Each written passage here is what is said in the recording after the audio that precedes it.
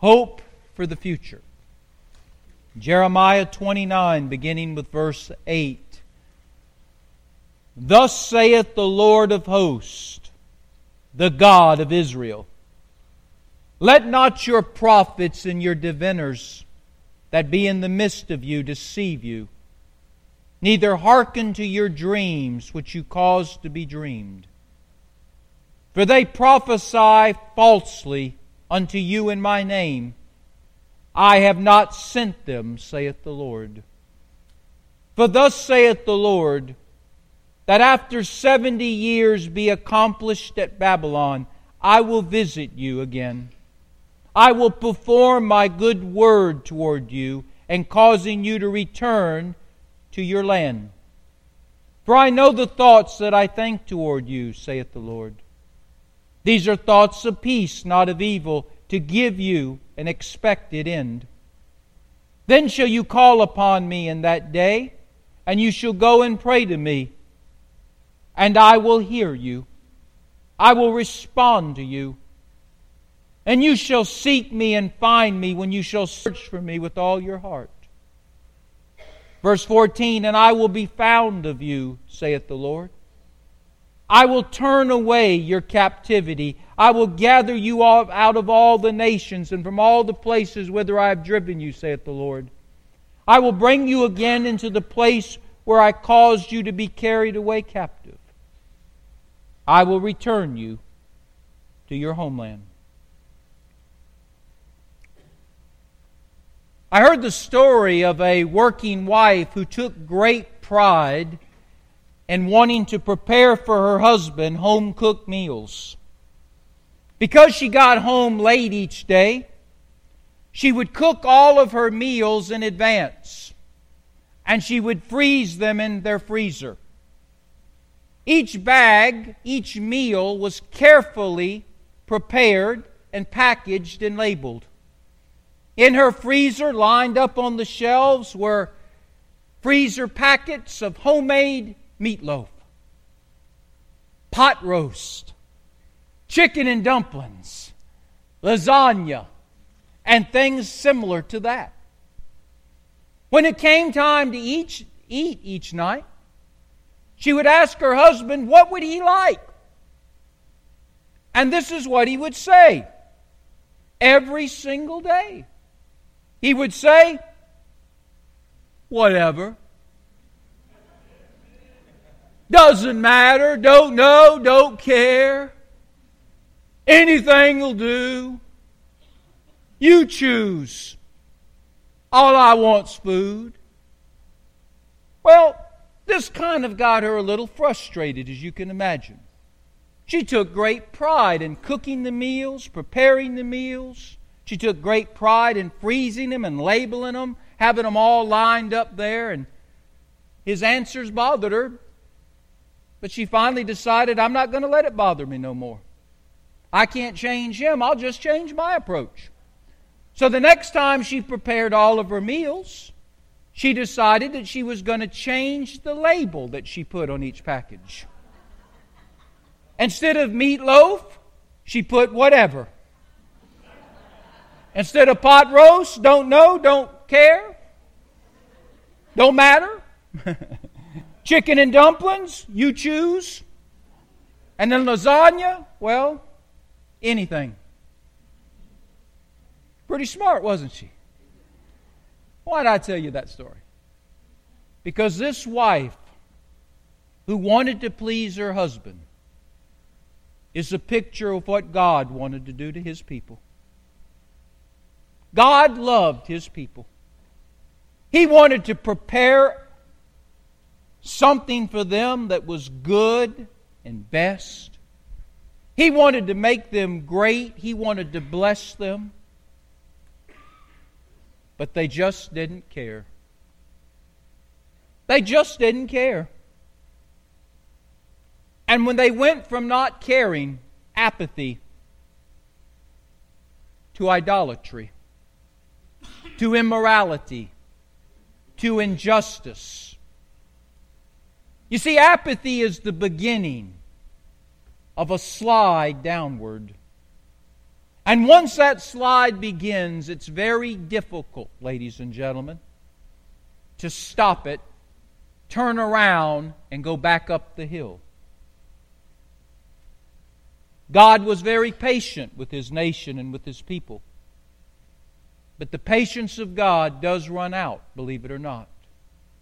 The long-suffering of the Lord does have a time limit. It did with Israel. It did with Judah. It did with the people of God. So God raised up an enemy against His people. He raised up an enemy against His nation. The enemy was the empire of Babylon. Babylon came against Israel. And when they came against Israel, there was no one there to help Israel. God did not lift a hand. And Babylon marched through Israel, marched through Judea. They killed thousands upon thousands of Israelites. Those that they didn't kill, they captured. And they exiled them to be slaves in their own empire. Everybody in Israel under Babylonian rule suffered great agony and suffered great loss. But God still loved His people. Chastisement doesn't take away love. Discipline doesn't take away love. In fact, chastisement and discipline and pain and suffering and trials and tribulations, as we saw this morning, are often God's way of saying, I do love you. If I don't step in and do something, you will utterly destroy yourself. So God in love has a word for His people who have been slaughtered, captured, exiled, and are now in a place where they have absolutely nothing. God has a plan for His people. God still has a hope for His people. God still has a future for His people. And God sends His messenger, Jeremiah, to deliver it. As you recall from previous messages, Jeremiah was not a Superman. He was a Clark Kent. He didn't like to put on the superhero uniform with the big S. He never saw himself as someone who was faster than a speeding bullet or more powerful than a locomotive. He never saw himself as someone who could leap tall buildings with a single bound.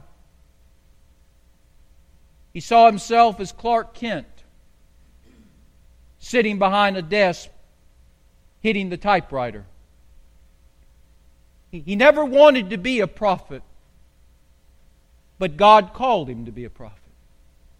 And though he wanted to not answer the call, though he wanted to run from the call, something kept bringing him back to what God called him to be and do. And so God sends a message by way of Jeremiah to give to the nation and to the people. I want you to see verses 8 through 10 of Jeremiah 29. I want you to see the message that he brings. He warns God's people against listening to certain people, following the counsel of certain people as they're going through these difficult days in Babylon. Look at verse 8 through 10. For thus saith the Lord of hosts, the God of Israel. He identifies himself. He says, I'm your God. Pay attention. I'm speaking to you. Let not your prophets and your diviners that be in the midst of you deceive you. Don't you let them deceive you. They're there. Don't listen to them. Don't let them deceive you. Neither hearken to your dreams which you cause to be dreamed. For these ones prophesy falsely unto you in my name. And I want you to know I have not sent them, saith the Lord. For thus saith the Lord, this is true. After 70 years be accomplished at Babylon, I will visit you. And I will perform my good word toward you, and causing you to return back to your homeland. Now think about it. God's people have been slaughtered. God's people have been captured. They're in prison. Others of them have been exiled to be slaves to the Babylonians. God's people have lost everything that's near and dear to them. Their capital is no more. Their church is no more. They have nothing. Everything that they dreamed and schemed for has been taken from them. They're about as low as you can be right now. And God sends them a message, and He says to His people, when you're at the bottom, be careful who you listen to. When you're at the bottom, be careful who you listen to and what they tell you is going to be your future, because they are not right. They're not right. He warns them of false prophets who will claim to speak for Him. He warns them of diviners who will claim to know the future. It's interesting, both of those groups were working in a nation and in a people who had hit rock bottom.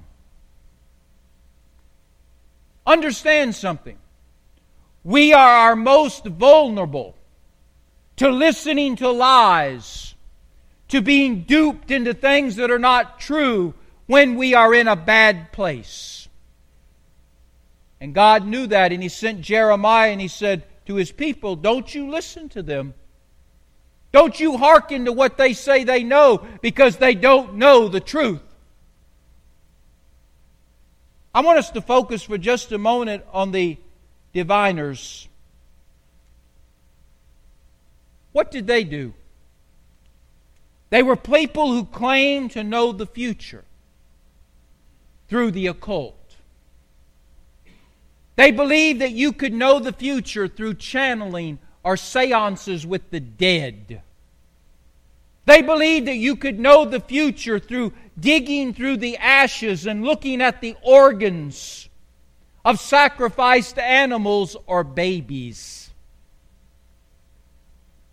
They believed that somehow you could know the future by studying the stars. Not astronomy, astrology, horoscopes. Or having a crystal ball in front of you and looking into it. Jeremiah says, don't you listen to them, because they don't know the future. A word of warning to us. There's false prophets in America right now that are speaking words that are not true. There's diviners in America who are telling us what our future will be, but it's not coming from God. And we better be careful with them. Deuteronomy chapter 18, verses 9 through 12, the Lord says a word about these kind of people. He says it to His people then, He says it to us now. He says, when thou art come into the land which the Lord thy God giveth you, thou shalt not learn to do after the abomination of those nations. Don't you do what they do. What do they do? There shall not be found among you any one that maketh his son or his daughter pass through the fire, or that uses divination, or is an observer of times, or is an enchanter, or is a witch, or is a charmer, or a consulter with familiar spirits, or a wizard, or someone who contacts the dead. For all that do such things are an abomination to the Lord.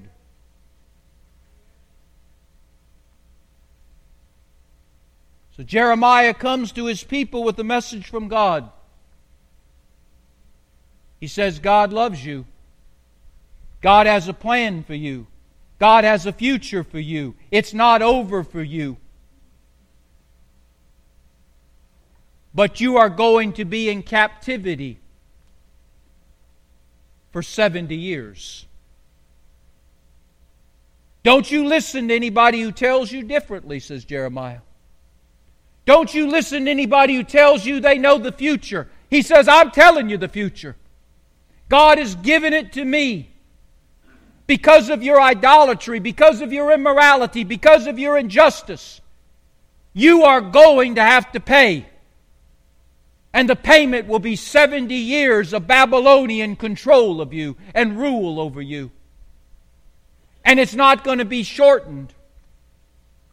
But at the end of 70 years, you will go back to your homeland. And I will rebuild your nation. And I will bring your people who have been scattered all over the world back to the homeland. I will give you a second chance. That was God's message to His people. 70 years, not one day shorter. Now, what were the false prophets saying? They were saying, well, that's not true. There's a quick fix that we can do. We can find a pleasurable escape. There's an easy way out. There's a magic bullet. God doesn't mean what He says. We can get around God. And Jeremiah says there will be no getting around God. 70 years. You see verse 10? After 70 years be accomplished at Babylon, God will set you free. He will restore you. He will give you a second chance. Now that's what the prophet said. As we'll see in the weeks to come, God kept His word. He always does. And at the end of 70 years, God created the situation and the circumstance that would bring about the collapse of Babylon and the return of the homeland of the Jewish people. Now that's the story. But as I told you, it's not just about Jeremiah and Israel. I think it means more. I think there's a parallelism to you and I and to our country. As we close tonight, think with me just a little bit. Our country has begun to embrace idols and reject the Lord. Our country and our people are now practicing wickedness and forsaken righteousness. Our country and our people defend what is wrong and punish what is right. It started out with apathy. We just didn't care. And over the last decade or two, that apathy has grown into idolatry. Idolatry has become immorality. Immorality has become injustice. We've laughed at God. We have provoked God. As vile as it may sound, we've stuck our middle finger in the face of God. And God has been patient with us. He's been long-suffering with us. He sent prophet after prophet after prophet to speak to our nation. Some of those prophets have spoken to the White House. Others of those prophets have spoken in the church house. The politicians have ignored the prophets, and the church has too. We don't want to hear their message because it's not a message that we want to listen to. So we've decided to follow the Pied Pipers who are blind, and they're leading our nation further away from God and leading the church further and further away from God. It's difficult to find truth and integrity anymore, anywhere. For that reason, many believe judgment's coming to America. Why should God spare America if He didn't spare Israel? Why should God spare you and I if He didn't spare His own people, the beloved Jewish people, the beloved Hebrews? Why should God spare us? He didn't spare them. We might see the day when that judgment will unfold before our very eyes. The nation of Israel never thought it would happen to them. They thought they would always be under the umbrella of God's protection. And we in America smugly think the same thing. But maybe there will come one day when our military, our proud military, will suffer a catastrophic defeat. The day might come when we will see the financial collapse of this nation. We'll wake up one morning and all the banks will be closed, and the nation will be bankrupt. We might one day see the social, moral upheaval of this nation, where our streets will turn into battlefields, and all the different people groups that have made our nation great, baited by race baiters and culture baiters, will turn against one another. We might see things start to unfold very quickly as natural catastrophes hit this nation one after another and bankrupt the insurance companies. We actually could see another terrorist attack. And this one could not just take the lives of thousands of Americans, it could take the lives of hundreds, thousands of Americans. What I'm trying to say to you is I don't want you to be scared. God has not given us the spirit of fear.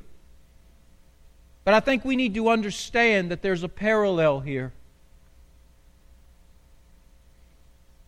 And God is speaking to this country.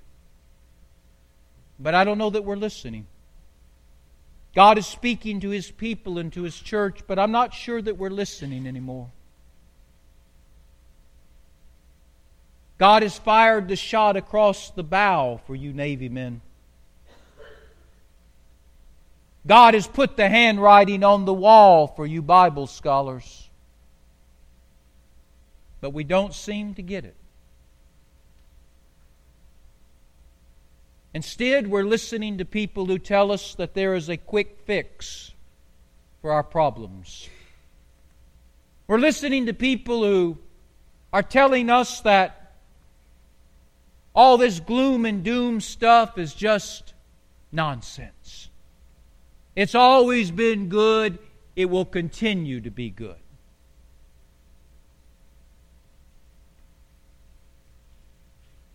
We're seeing all of it happen before our very eyes. And I'll be honest with you, I never thought I'd see America like this. And neither did you. We've lost our faith in the Lord. But you know, He still loves us. He loves us as a father would love a child. A mother would love a child. He loves us. He still cares for us. He still has a plan and a future for this nation.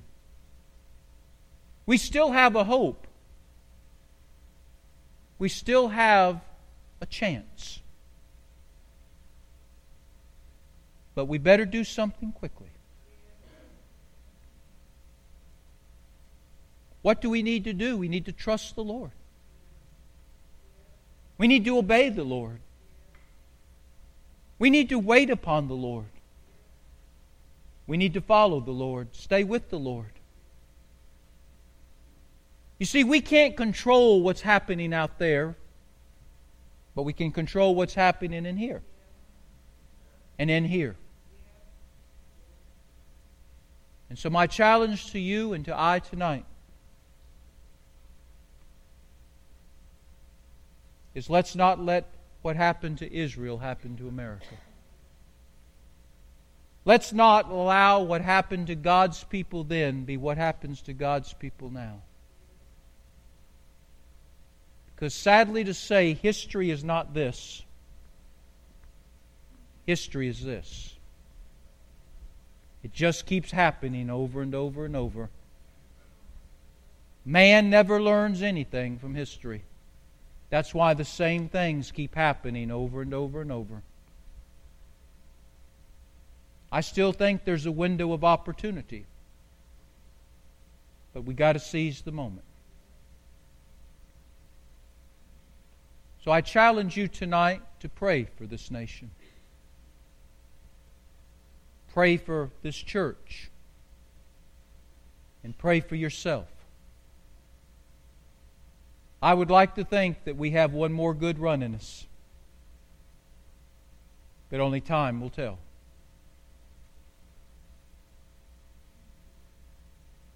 For I know the thoughts that I think toward you, saith the Lord.